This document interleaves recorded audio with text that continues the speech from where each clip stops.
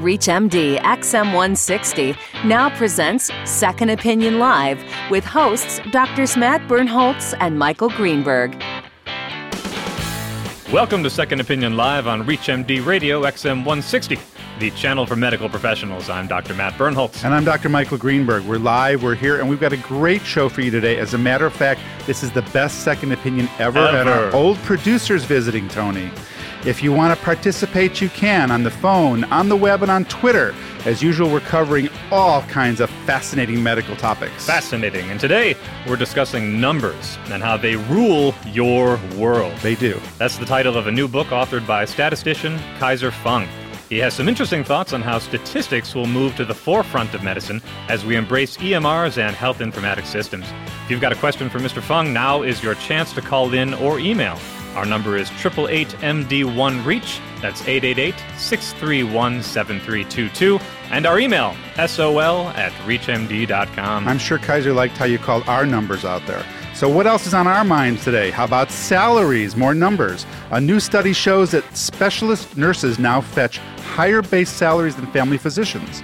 What does this tell us, if anything, about the future of primary care practice? And we'll have a look at the current ReachMD poll. 80% of physicians will be trading in their cell phones for smartphones. In this week's poll, we ask, what smart features appeal to you most? My phone's already smarter than me. I know that. And we'd be behind the times if we didn't spend a few minutes covering the newest trend in social media. Doctors tweeting from the operating room. What's up with that, and who's holding the retractors? All this and a few other surprises on this week's Second Opinion Live. Our number again, 888-MD1-REACH. Give us a call. All right, first up, our regular feature, Curious Headlines. And today, listen hard to this one. We have one that stopped us dead in our tracks. A British soldier blinded by a rocket-propelled grenade while serving in Iraq is the first patient to trial a new technology that enables him to literally see with his tongue. Reporters say that he can now read words, make out shapes, and even walk without a guide dog. He can read my script here. You can definitely read your script. Everybody could read your script. That's right. It's a device called BrainPort, and here's the setup. A tiny video camera is attached to a pair of sunglasses, which are linked to a plastic lollipop, and that's placed on the tongue. The images then get converted into electrical pulses that apparently tingle the tongue at varying strengths across the white to black spectrum. If that isn't complicated, you're very, very smart. And these tingles can be interpreted to help visualize one's surroundings. What flavor is that lollipop? Delicious. The soldier says it's like licking a 9-volt battery, like a pins and needles sensation. Have you ever licked a 9-volt battery? I have not. I have, and I'm it pretty tingles. Sure you have. I tried one, yes. The patient interprets the black and white images as lines and shapes, so it's sort of a two-dimensional image on the tongue. And he can pick up objects and he can navigate himself, but he is not willing to give up his trusty guide dog. Naturally. He says, there's no way I'm getting rid of my guide dog, but this is another mobility device. It's not the be-all and end-all of my disability, he says, but it's an amazing concept. I think that's fascinating. Yeah, so it's not like literally seeing, but it allows him to form a mental impression of what he's seeing based to get on what he's feeling objects on so his you don't tongue. walk into the wall. I think that's amazing. It's absolutely amazing. All right, why don't we shift gears to an emerging trend in social media, surgeons tweeting or twittering from the operating room. Now, here's a recent sample from Henry Ford Hospital where they've been tweeting roughly once a month from different departments. During a robotic partial nephrectomy, the chief resident tweeted what amounted to a play-by-play to give updates about the procedure. Now, the hospital announced the case ahead of time, and anyone could follow along and comment. And apparently next on the Twitter agenda is an awake craniotomy by the neurosurgical staff. Okay, this is too much for me. I'm sorry. All right. Why isn't the chief resident participating in the surgery? You know, you have chief residents, other staff surgeons diverting attention away from the hands-on work to do their play-by-plays. You're not supposed to drive and text. You're not even supposed to drive and be on the phone. So this guy's participating in surgery and he's tweeting and he's paying attention to his cell phone. Come on. Yeah. You know? Well, it's possible that they might be relaying instructions and giving a sort of a checklist, a protocol of what they're doing, at which point someone else is actually relaying the information. How do you sterilize your iPhone? You know, unless it's in a little plastic bag or something? Well, I'm guessing that they don't keep it within the operating field, Michael. They probably don't get it anywhere close. Hey, call me a Luddite, call me old-fashioned, call me one of the old guard. But I really, when I go into surgery, I want my surgeon operating. I don't want him on Facebook. Fair enough. But you have to admit they can use the Twitter in this way to help educate others on managing, let's say, a complex case with sophisticated equipment, as in this case. Okay, I'll be devil's advocate again. I don't learn in tweets. I don't learn in 26 paragraphs or words It's or the whatever. bold font method. That's the only only way to learn medicine. I know. I would learn it by reading a paragraph, but not by looking at those things and not by looking at online things. If you want me to learn the surgery, I'll come in and look at it. But I don't learn anything on Twitter. I really don't. I don't follow anybody, and I'm not on Facebook. All right. Well, for those who do learn that way, and I can't say that I'm one of them either, there is an archive of the tweets available and videos which apparently get posted on YouTube. I am glad that I am 61 and I only have 35 more years to practice because I don't want to participate in tweeting. All right. On to the ReachMD poll. With this week's topic, smartphones and physicians. There we go again. Smartphones, dumb doctors. More and more doctors are trading in their pagers for smartphones. Right now, almost 65% of all U.S. doctors own these devices, and that number is predicted to rise to about 81% by 2012. Boy, talk about our guests. All we're talking about is numbers. It's all about numbers. It's all about organization, convenience, and efficiency in practice these days to push the trend. And I use my smartphone to time the show here. I'm sure you do. So for those of us out there still scratching our heads on this one as the pagers go off next to our Apple IIgs, here are some common smartphone applications on top of paging. There's reference guides through web surfing or apps like Hippocrates, access to patient data, images and lab results. You can even GPS track yourself to allow your hospital to know where you're at if needed. That's about the most Big Brother thing I've ever heard. I do not want my hospital to know where I'm at, believe me. Some probably. All right. What have you got over there? What's your phone, a BlackBerry? It is a BlackBerry. All right. You're number one. BlackBerry still leads with the most number of phones out there, but my iPhone is moving up fast, and I love my iPhone. Yeah, we've heard. There are currently more than 1,500 medical apps or medical applications that can be downloaded to smartphones. And let's give some examples. One allows obstetricians to access maternal and fetal data remotely.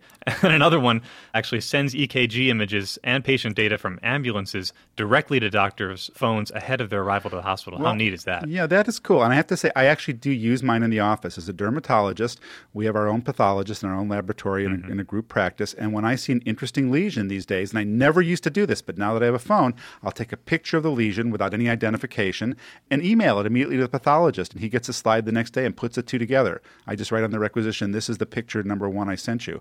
And it actually makes a big difference. I would not do this before my smartphone.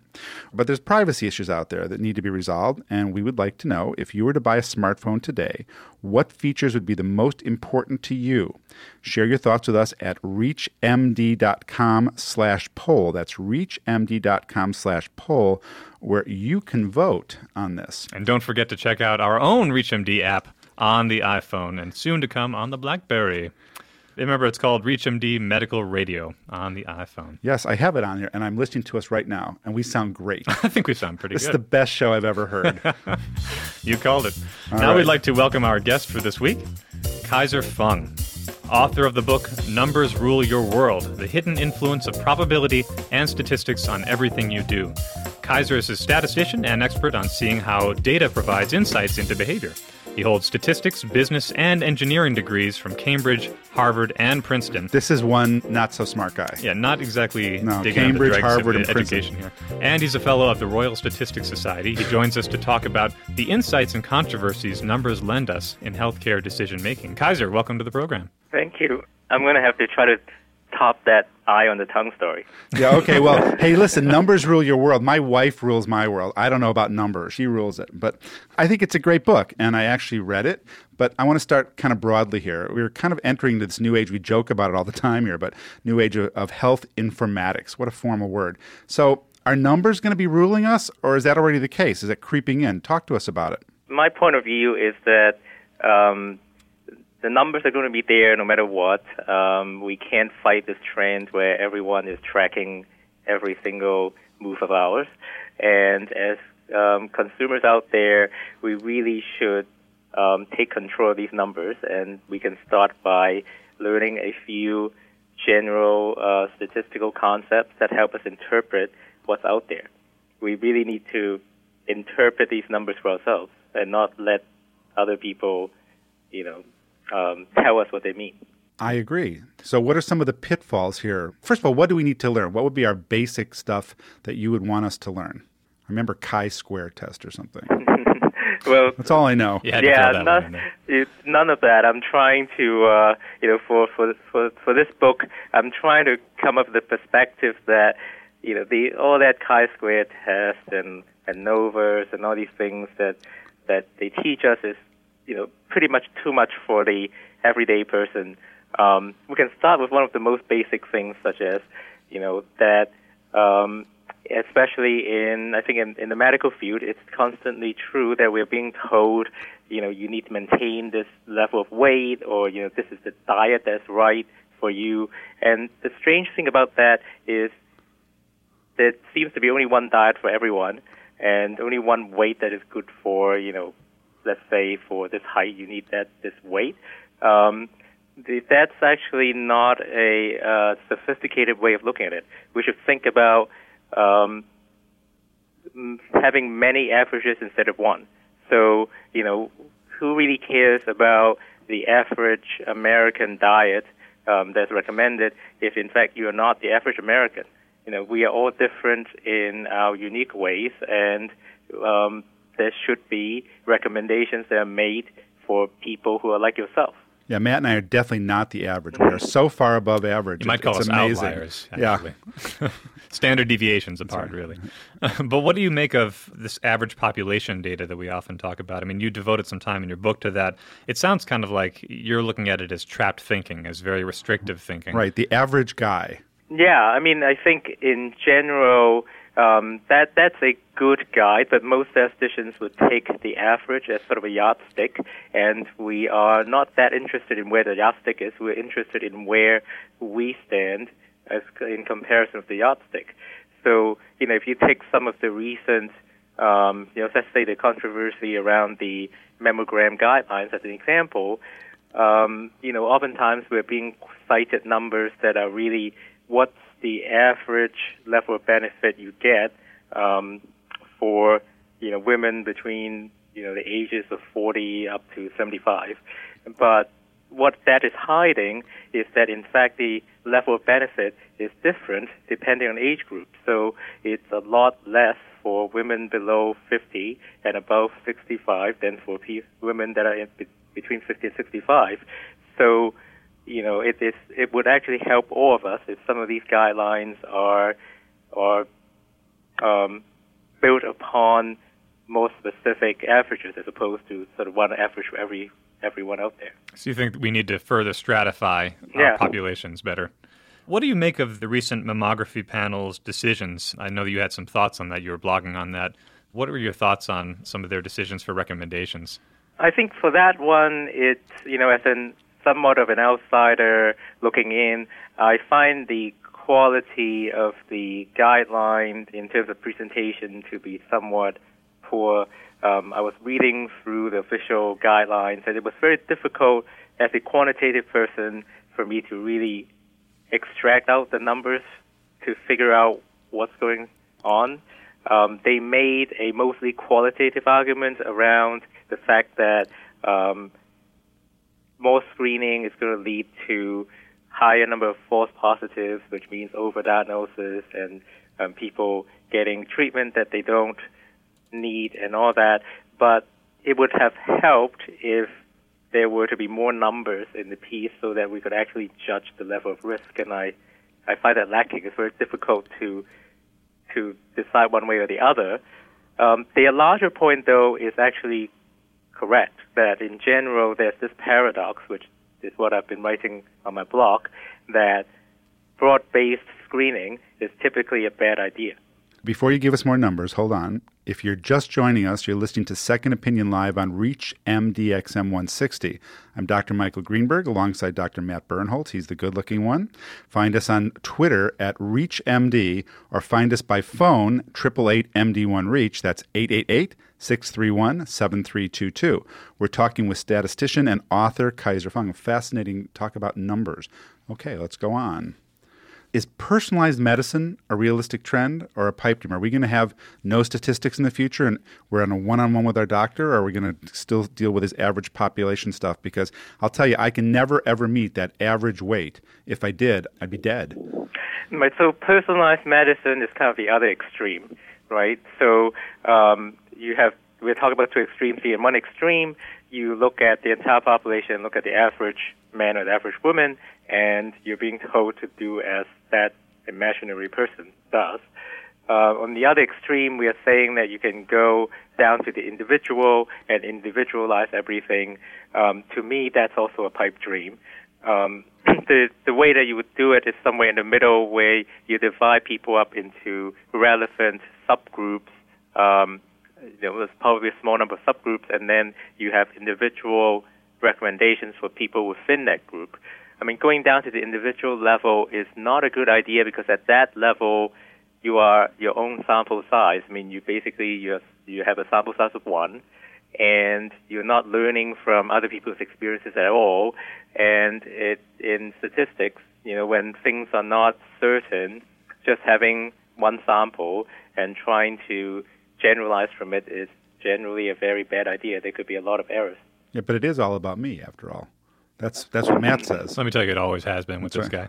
But Kaiser, though, I mean, I think an important distinction we need to make when we talk about something like personalized medicine is that ultimately our goals are to refine treatments in our field and hone them down and down and down so that you have something that's very applicable to an individual patient. But I don't think that would necessarily inflict harm on our ability to collate data and be able to create more and more information that we can use with some medium that you're talking about, something that's not so large as just an average, but something in between the individual and average population. Yeah, it's got to be, finding the right, what I refer to as in the book. It's, there's the idea of aggregation in statistics, and you're looking for the right level of aggregation. That's generally not going to be the entire population. It's not going to be the individual. It's going to be somewhere in the middle. So why don't we change gears here for a second and talk about another, we'd mentioned mammogram guidelines. Why don't we talk about PSA screening for a minute? Because I know you had a counterintuitive notion based on some of your writing. Why don't you tell us a little bit about that? Right. So with the PSA, and as with many other screenings, I think, if we're not thinking a statistical way, if I don't think a statistical way, it would seem logical to think that the more people we screen, the more benefit we yield from the screening. Because why not screen everyone? From a statistical perspective, if you look at the statistics of any screening test, it turns out that targeted screening is always better than just broad-based screening. And the way to think about it is that if it is a screening test, we typically design it such that we are willing to accept a relatively high level of false positives. So, we don't want people to go home with a negative test result thinking that they don't have the disease when they actually have it. So we allow high false positives. Now, if we now start expanding our screening from a high-risk population to the broad-based population, then the incremental people that we're adding into the screening pool are mostly lower-risk people. And if you're a lower-risk person, then what happens when you're put into this pool is that you're prone to now becoming a false positive. So, when a low-risk person comes in and tests positive, you are just like the high-risk person that comes in and tests positive. So then it generates a big cloud of false positives that we mix in with the true positives, and it's very difficult to now tell them apart. Okay, so I'm going to ask the naive question. How do you set the strata then? How do you know where to set it if you're not getting all these numbers? We often like to go by risk factors. That's right. By other, right. So you would want to target the higher risk people, and then the math will allow you to know as you increase the level of targeting or decrease the level of targeting, it will have a trade-off between the false positives and the false negatives. So you can look at different settings, and you can look at what the trade-off is, and eventually somebody like these sort of people who set guidelines have to come out and suggest to us that this is the right trade-off. Right, so the point there being that if you have, if we are putting in low-risk people, we're disproportionately adding false positives in relation to true positives to the pool of people that are testing positive. So it makes your jobs harder and harder because now you have a lot of people with positive results that actually don't have the disease. And it's funny, I mean, we talk about false positives, false negatives all the time in medicine, obviously, any kind of screening test, any type of diagnostic test, all sorts of things. But from your point of view, which is definitely altogether unique, do you think we have a proper understanding and use our understanding of false negatives and false positives to guide our decision-making well, or do you think that there's some flawed thinking on our side? Well, I think in some of these cases, what these cases expose is that it's a relatively complicated problem because people have trade off these two entities in a different way, right? Because, I may value a false positive differently than how you may value it. So it really, as a society, we kind of need to have these discussions to kind of figure out where we land. I think one thing that may not actually be well known out there is that even when we talk about false positives, false negatives, all those are sort of estimates, because to really know that somebody is a false positive or a false negative implies that we already know what the true state of the patient is. And so, but we really don't, so they are all just estimates coming from certain experiments that allows us to roughly figure out what those rates are, and there are error bands around those rates too. So now you're just making it more complicated for me to practice medicine. Now I'm getting more insecure all the time after listening to this. Well, I think if that's why we suggest going down the path of more targeting, because that makes it you more secure. Because now there are fewer false positives within the positive pool. Isn't that better? Okay. All right, I want to switch gears for a minute because I'm getting kind of nervous here, all right? One of the things that fascinated me in your book, you talk about some comments on the statistics of placebos.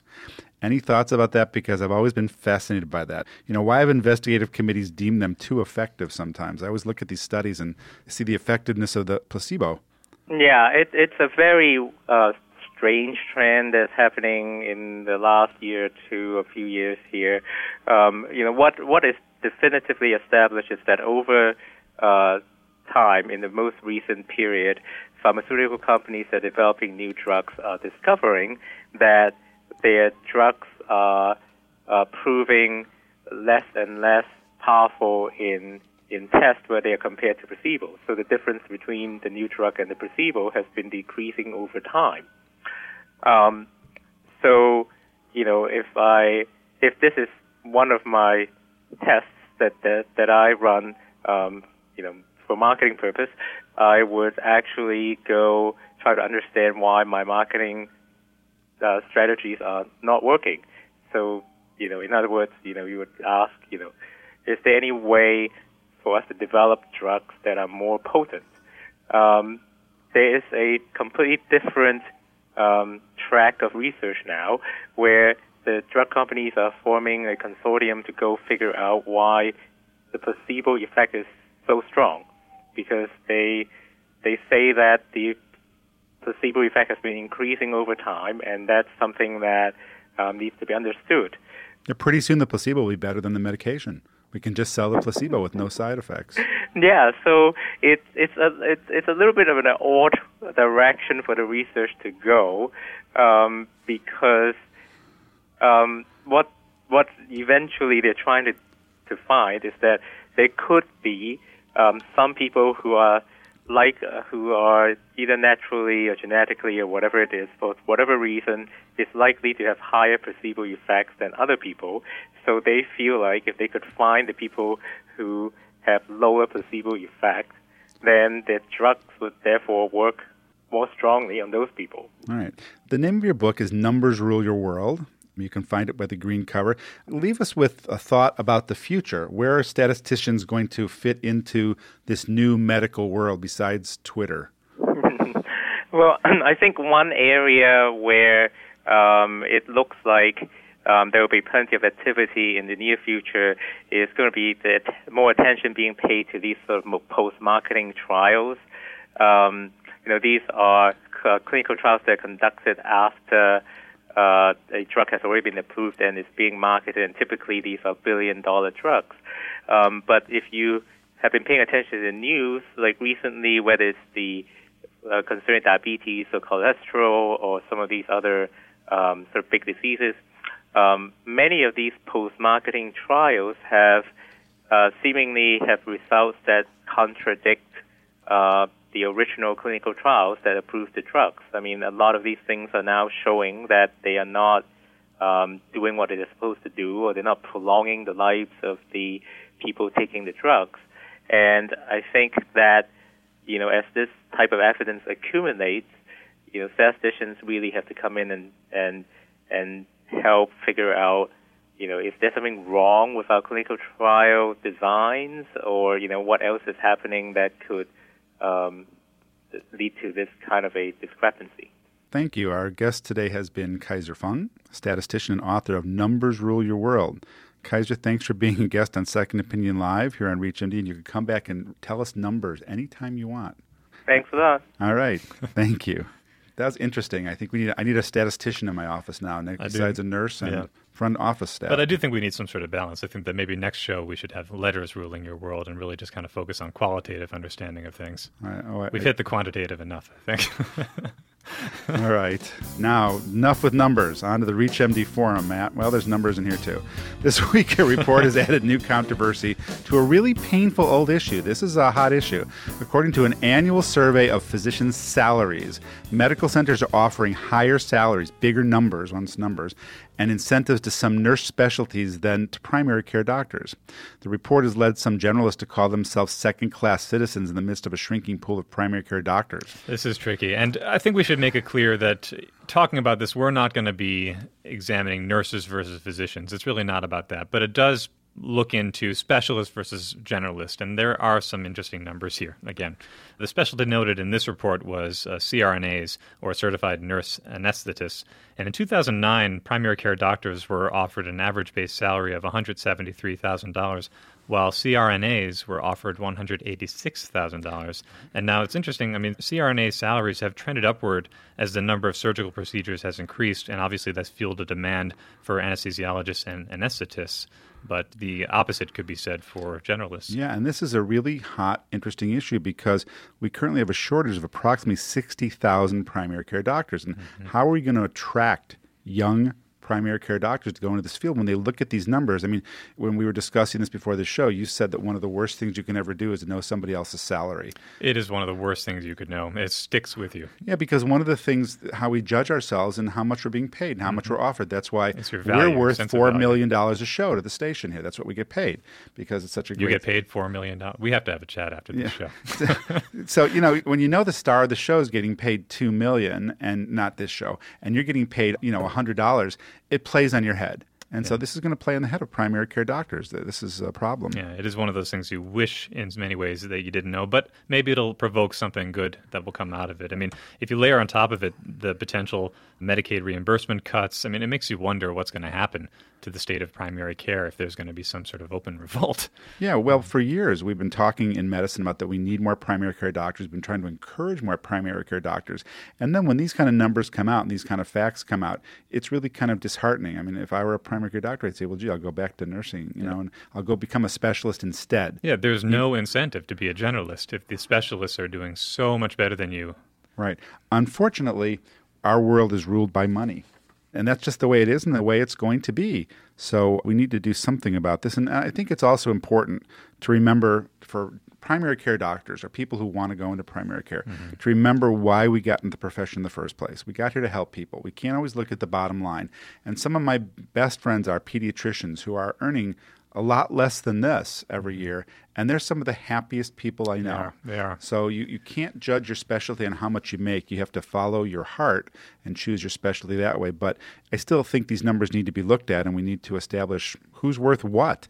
Yeah, it'd be nice if we didn't have to remind ourselves every day why we got into the profession. It'd be nice if there was some sort of value system that appreciated that better than what we're seeing here in these numbers. I'd like to remind ourselves how we got into this show. Every day. Every That's time I come here, story. I have to remind ourselves. That is a long story. And I think that is about going to do it for us here on Second Opinion Live. We got to run because my BlackBerry is telling me the show's over. And who am I to disobey the smartphone? Thanks for joining us. I'm Dr. Matt Birnholz. And my iPhone is saying that for more about Second Opinion Live on ReachMD, visit our website at reachmd.com/SOL. Feel free to give us a shout on Twitter, online, and on Facebook. You can follow us on your iPhone. Until next time, I'm Dr. Michael Greenberg. Thank you for joining us Keep your radio dialed in to reach MDXM 160. Thanks, Tony, for visiting us today. And once again, Haiti is not done.